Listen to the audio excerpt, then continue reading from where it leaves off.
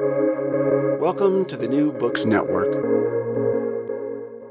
Hello and welcome back to the Life Wisdom Podcast special series on the New Books Network. I'm your host, Dr. Raj Balkaran, and today I have the pleasure of speaking with Ruth Roth. She has a background in science and zoology, and she's taught junior high and high school students biology for a number of years, over 3 decades, in fact. She also has a master's in theology with a specialty in liturgy, and that's in quite handy because she's currently a Roman Catholic woman priest. We'll talk more about that in a moment. Ruth, welcome to the podcast. Thank you, Raj. It's good to be here with you. Yes, it's lovely. Tell us a little bit about when someone hears Roman Catholic women priests, wait a minute, I thought there could be priests in some denominations of Christianity, but, for the Roman Catholic Church, I'm not so sure about that. Could you say a bit more about that? That's very true. And to be honest, those of us who are ordained Roman Catholic women priests are still seen by the canonical church as being on the outside. But in about 2002, 7 women were ordained on the Danube River by Roman Catholic bishops, male bishops, who believed that it was important for women to take up this role, who were called to this role.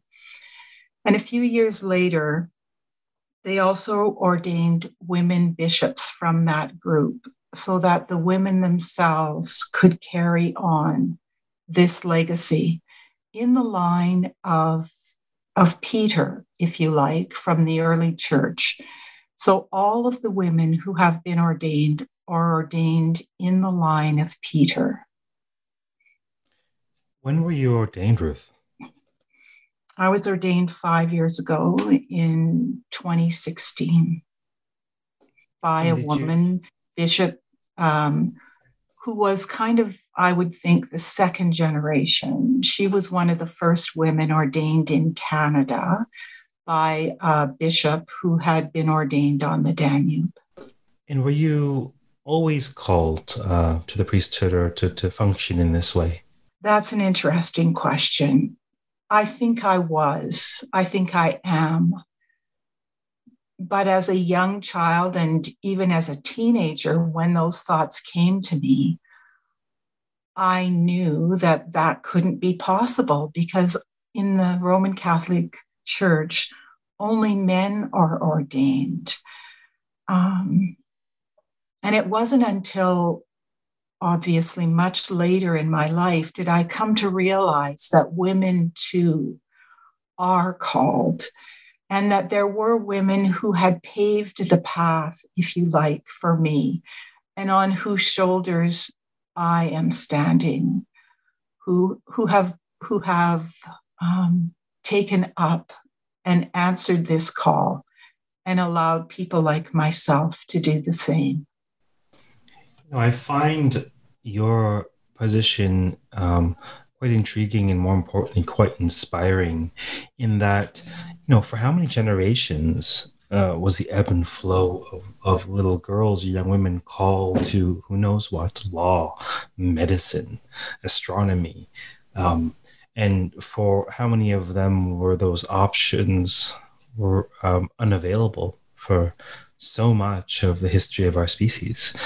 And now the world is changing, and it intrigues me that even in an institution like the Roman Catholic Church, you have, at least through your lineage, the opportunity for those called who happen to be in female bodies to embrace their call.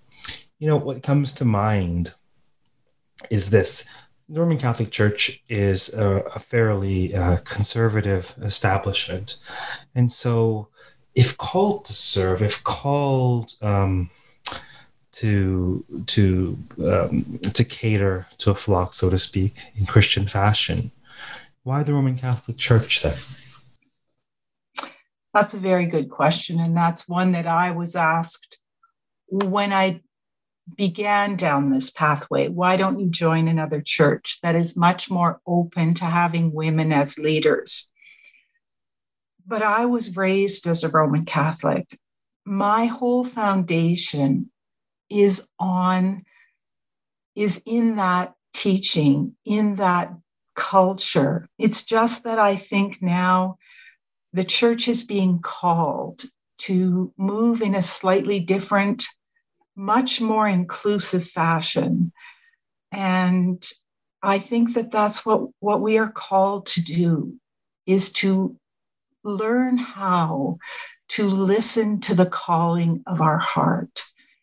And one of the things in the Roman Catholic Church when I was being raised is that we were taught that the church knew what was right for us and what was good for our spirituality. But I think in that they forgot to teach us how to listen to the Spirit within ourselves, the Spirit that speaks to each of us as well as to the church as an institution. And so I think by doing this, I am honoring the Spirit that speaks within each of us. This really strikes me as an issue of authority in many ways, in terms of in life. Do we gain authority, guidance, direction from the outside or from within? Where does the authority in the church lie? With the priests, with the scriptures, with what one's heart calls one to do? Obviously, these questions are generative and expansive. There's no way to arrive at a conclusive answer, but I'm hoping you can comment somewhat about this issue of where the authority lies in the church. I think the authority lies in both. I think that part is very important. And we each have our own conscience that we are called to follow and to honor. And at the same time, the church has this huge history. It holds so much wisdom within the institution. But I think we need both. And sometimes I think we've lost that both is important. One thing that comes to mind, there's different pieces that are really, really deeply intrigued by your path. One piece of my story is the scholar of religion or world religion or comparative religion, and the seeker, the spiritualist, the practitioner in me understands that there are truths and realities that are indeed eternal. Nevertheless, everything under the sun in this world changes with time and grows.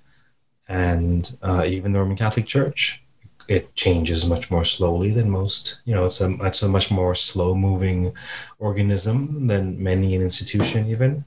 Nevertheless, it hasn't always been the way it was, and it won't always be the way it is. And perhaps the movement that you're part of will succeed in creating space for like-minded individuals called to the priesthood. The other piece that comes to mind is this idea that there's so much wisdom in the church. Could you say a bit more about that? The wisdom that lies in the church is wisdom that actually lies in very many religions. I believe that wisdom is wisdom, no matter where it comes from. But even in the early church, as archaeology is beginning to show us, women were leaders in the early church. Women gathered, as we still do today, people around tables.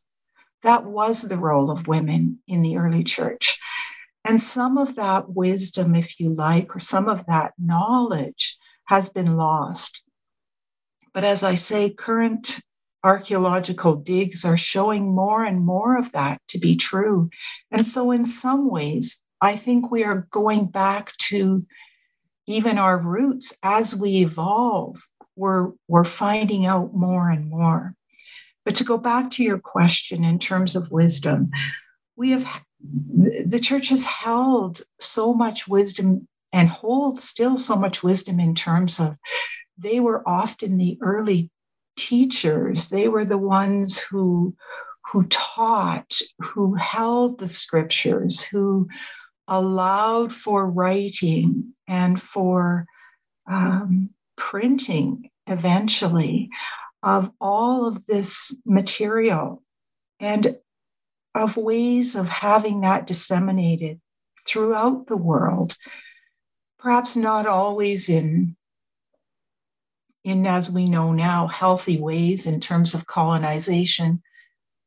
But we are learning even from that, even from our mistakes, we get to learn and recognize the wisdom, again, that each person, each culture, each time in history offers us as a learning or a stepping off point. And we get to carry that with us forward, as you mentioned, to bring about a much more inclusive church. And as knowledge expands in all areas, whether that's science or psychology, it offers us opportunities, it offers us information that helps us to move ahead, not only physically and mentally, but also spiritually. And to recognize that we are all called to grow in all of these ways. Certainly, there's this running theme of learning, of education, of really, but more than degrees, life lessons. Wisdom pertains to life lessons, and isn't it true that those lessons emerge cross-culturally, and that sometimes you can arrive at a nugget, a kernel of wisdom that someone else can from a very different cultural, religious context. Would you agree with that? Absolutely. I don't believe that wisdom sits in one place or one culture or one religion. That wisdom is wisdom, no matter where it's found. And it comes, I think we see it when we seek truth. That truth shows itself in whatever way and place it arises. So I'm inferring through our conversation that you may have a different vision or even definition of the church than probably the majority of Roman Catholics do. Can you tell us a bit about that? What is your what is the church? What is your vision of the church? Does one need to be baptized to be part of the church? Could you tell us what that is to you? Well, I think for me, I see the church as much more inclusive, as being a place where all are welcome. And that currently doesn't exist, I think. It may exist, actually, I shouldn't say that. It probably exists in some pockets of the Catholic Church. And that's why I feel like I'm called to be a bridge, to hold one foot, if you like, in the canonical church and one foot in a new place, in a place that is more inclusive, that is more loving, that is called to work more with people on the margins. Because I think that was the original call of the church, is to include especially those who do not feel like they belong. And I think sometimes that as we become a bigger institution, that the church loses sight of that really everyone is called. Everyone is called to be a part of and to contribute to love, which is who God is. It is such a great irony that there are so many who may find themselves in the margins or beyond the acceptance of the canonical church, as you call it. And yet, at its very genesis, the teachings and the followers of Jesus of Nazareth were in the utter margins, were they not? I do think that Jesus reached out to the outer margins. That's where he healed. That's where he spoke. And perhaps that's why the Romans at that time and the governors felt threatened. But really, I think that the Catholic Church shouldn't feel threatened by us. Speaking as Roman Catholic women priests, I think that we are simply showing them a way to be inclusive, one way to be inclusive. Because at Roman Catholic women priest services, for example, all are welcome. All are welcome. That's quite powerful. There's so many different threads that come to mind speaking with you. I'll touch on 3 of them in the next 3 questions. The first one that comes to mind is this idea of the innovator. You know, in the back of my brain, I'm always tinkering about sort of armchair theories on humans and how humans work. It's sort of probably my greatest passion, my greatest intrigue in this life is the human condition. And it seems to me that the vast majority of individuals, easily 80%, they're overarchingly upholding existing institutions for the most part, status quo. And we've got people who are rebels, right? And then there are people who are either courageous or foolish or both. I think the 2 of us on this call might be in this category, who are innovators, who don't want to throw the baby out with the bathwater. So to use an analog in the Indic world, sure, Brahmanism is xenophobic and sexist and hierarchical. Sure, absolutely. But there's still so much that's been preserved, and there's still so much is too good there to dispense with the power and the wisdom of tradition. And yet, of course, we need to innovate it, change it in some way. And I find that to be not the easiest space to work and live in, but perhaps fruitful. How does that land for you, this kind of idea of innovating the church versus dispensing with it?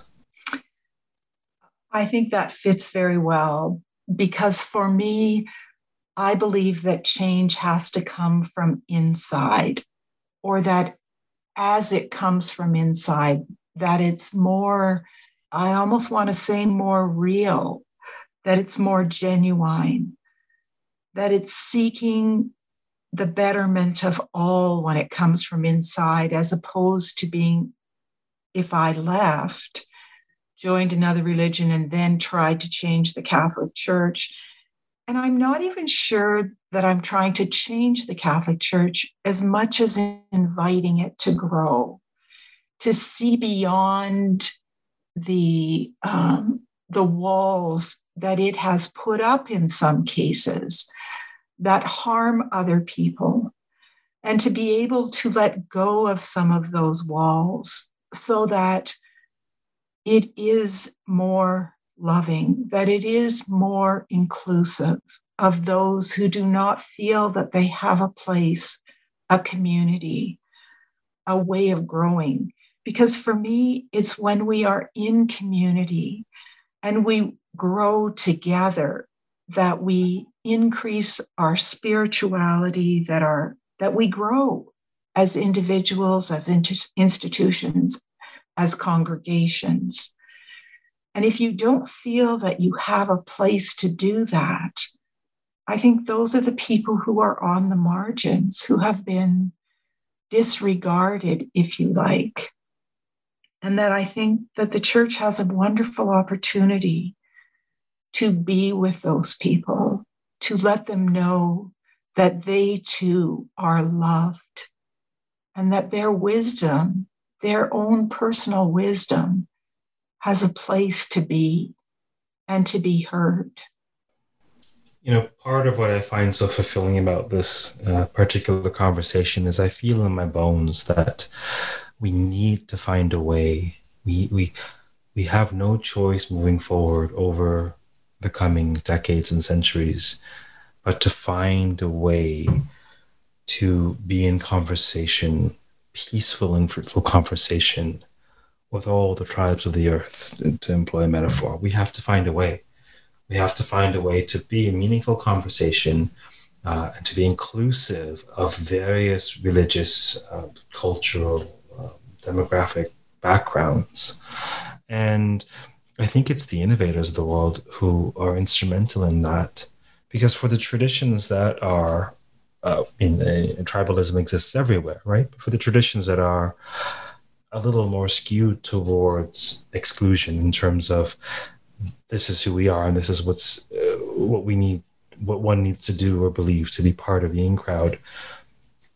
I think it's really refreshing to hear someone speak on the importance and the power and the wisdom of that tradition, but at the same time say, but we need to create space for everyone without converting them, which is what I'm hearing you say. Would you agree with that?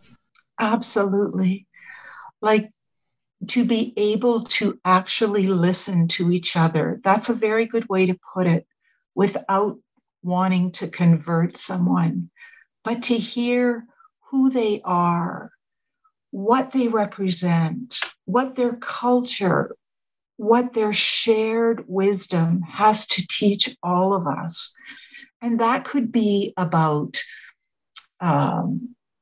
spirituality, about being more inclusive, but it could also be about how we treat each other, how we treat our earth, how we treat all these different aspects of who we are and where we live. Because all of this in our terms, if you like, is part of God's creation. We are all part of that. And I think it's simply acknowledging that, but beyond acknowledging and saying, yes, God made you. Yes, God made the earth. Yes, God made all of creation. But to recognize that God also dwells within each person. God dwells within all of creation. And so we are invited to hear each piece, if you like. And the more, well, personally, I believe too that the more of the pieces we hear, the more we get to truth. We each hold a piece of the truth. Each church holds some of the truth. And when together we can talk together, we can work together, we can hear each other, we learn more.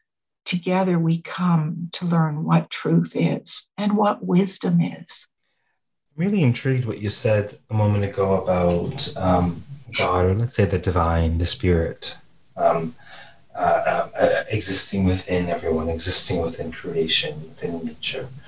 And, when one is teaching, for example, history of religions or world religions, obviously it's very cookie cutter and there's not, teach as much as you can, but there's not as much time or space needed to unpack the nuance.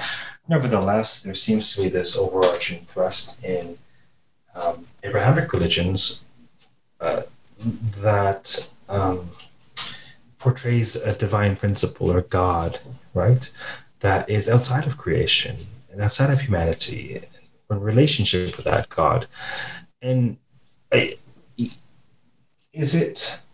would you agree that it's fairly, it's less typical than to have a view of Roman Catholicism where God dwells inside of everyone, inside of creation? Is it just me that thinks that's fairly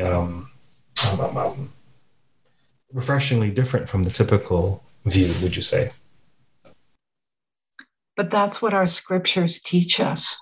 They teach us that God is love. God reveals God's self as love and as one who abides, who dwells, who makes their home in us, who made their home in the person of Christ, in the person of Jesus. And as the Christ, we are invited to abide in that and to know that God lives within each of us. That's part of what Scripture teaches. That's part of the wisdom of the church, if you like. And do you feel this is a commonly held view of Scripture? Perhaps in some ways we may have forgotten that we are each God's beloved. I think, to be honest, I think we know it intellectually. I think we know it from reading it. I think we know it from hearing it. But I'm not sure that we've embraced it and allowed it to live within us and within our institution. I think we have not yet let it reach our heart, if that makes sense. It does to me, yes. Another point that I wanted to touch on when we were speaking before about the divine is this idea of the feminine divine. One of the things people love to learn about, for example, courses where I teach at the online school, is about goddesses and feminine faces of the divine. Could you say a little bit about your vision about the existence or non-existence of a feminine divine in the Catholic tradition? There are mystics who have taught us that God is Father, that God is Mother. Julian of Norwich, whose feast day we celebrate this month, certainly showed us that God is both, and that we actually see that in nature. We refer to nature as Mother Earth or as a mother, and God embodies all. So God must embody all of the feminine characteristics as well as male characteristics, if you like. And even our wisdom books speak of God in the feminine. So there is both. There is both within our scripture. There is both within our tradition. When we read the teachings and the writings of the mystics, or we read of in the Book of Wisdom, there is all of these images of God. God doesn't have just one image. But I think we forget that God is relationship.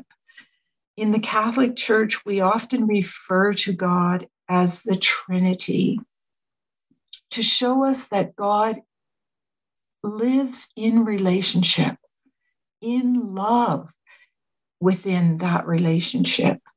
And so I think we have all these different images, and perhaps sometimes we get stuck on one or two because they fit us for a while. But I think, like everything else, we too are called to evolve our image of who God is as God reveals God's self to us as individuals, but also to our world through, once again, as we mentioned earlier, all of the different things that we know today that we didn't know 10 years ago. I think God continues to reveal God's self. We just need to be open and to learn how to see that, to be willing to be in relationship with a God who is also evolving with us and inviting us to evolve and inviting us even more to be at one. That was the request, that we be at one, not one religion, not one belief, but one in love with each other. And if you look at the commandments of Jesus, there are really only two main ones that encompass everything else. And that is to love God, to love ourselves and our neighbor. And it's in that we're called to live. That sounds quite wise. Now, there might be listeners who are intrigued by what you're saying. They may perhaps have at one point been part of the church, but then left it in their adult life. The number of people, for example, I know in my life as clients and colleagues to whom that applies. Or there might be people who were never part of the church and are spiritually seeking, and they're intrigued by what you're saying. For those types of listeners who really want to dive deeper into this path, what's the next step? I think that there is so much out there right now in our world that is calling us to a new consciousness, if you like, to a new way of being, to a way of being together that is much more holistic, if you like, than we have ever been before. And I don't think it matters what spiritual tradition you follow. I think the key sometimes is to find one that fits for you, that you know in your heart is one that is calling you to become a better person, if you like, to become a more aware person, to become a more loving and forgiving person. Whatever leads you in those directions, to me, is what we are called to do. For myself, it is to stay within the Roman Catholic Church, despite perhaps not being recognized or not honored. That doesn't matter. For me, it's taking that wisdom and using it to move forward, to make this world, in whatever way I can, a better place, to reach out to those who are on the margins, who feel that they don't belong, who don't have someone to listen to them. So I think my response would be to seek out. There is so much today. I don't even know where to tell you to begin, Raj. There is so much on the internet, for example. There are so many organizations that are inviting people to expand this idea. Help me. No, your general answer was beautiful. Now, what I was asking specifically is, how can individuals who might be called to Roman Catholic women priests, for example, or to services you might be offering, whether they're online or in person at some point, what's the next step if they're inspired by this particular innovation within the church? I'm part of RCWP Canada, Roman Catholic Women Priests Canada, and we do have a website. Also with our website is an online magazine called The Review, which gives lots more information about who we are and how we are growing. There's also Roman Catholic women priests throughout the world. The US website, for example, gives links to all of the Roman Catholic women priest organization, or I guess communities throughout the world. That's perfect. I will definitely include them in the podcast notes so that if anyone's called to learn more, or maybe even take the next step. Really, I'm coming from a space of knowing that there are a number of individuals that I've met who were raised Catholic, and in their adult life, they felt the need to move away from that tradition because there wasn't enough space for them or their communities or their friends or their spouses or et cetera, et cetera, et cetera. And I imagine that there might be people who hear this who would potentially be inspired to reconnect with the church through this new innovation. So I'll definitely include that information in the podcast notes. Now, before we close for today, was there anything else that you wanted to say or touch on about your work or really life wisdom more broadly? Well, I think just to say and to just re-emphasize that certainly with Roman Catholic women priests, that everyone is welcome. There are no outsiders at the table when we celebrate. All are welcome. And I'm hoping that that example will continue to be lived out, not just within our organization, but actually much, much broader than that, so that as we continue to work, that those who are not, as you mentioned, feeling left out will find a community where they know that they are welcome and that they are encouraged to grow and to share their voice. Thank you very much for taking the time to speak with me today about your path. Thank you for having me. It's always good to chat with you. Indeed. For those of you listening, we have been speaking with Ruth Roth, a Roman Catholic woman priest, the mother of the Roman Catholic Church, about her path and the wisdom that it entails. Until next time, stay well and keep contemplating the role of wisdom in the church and beyond. Take care.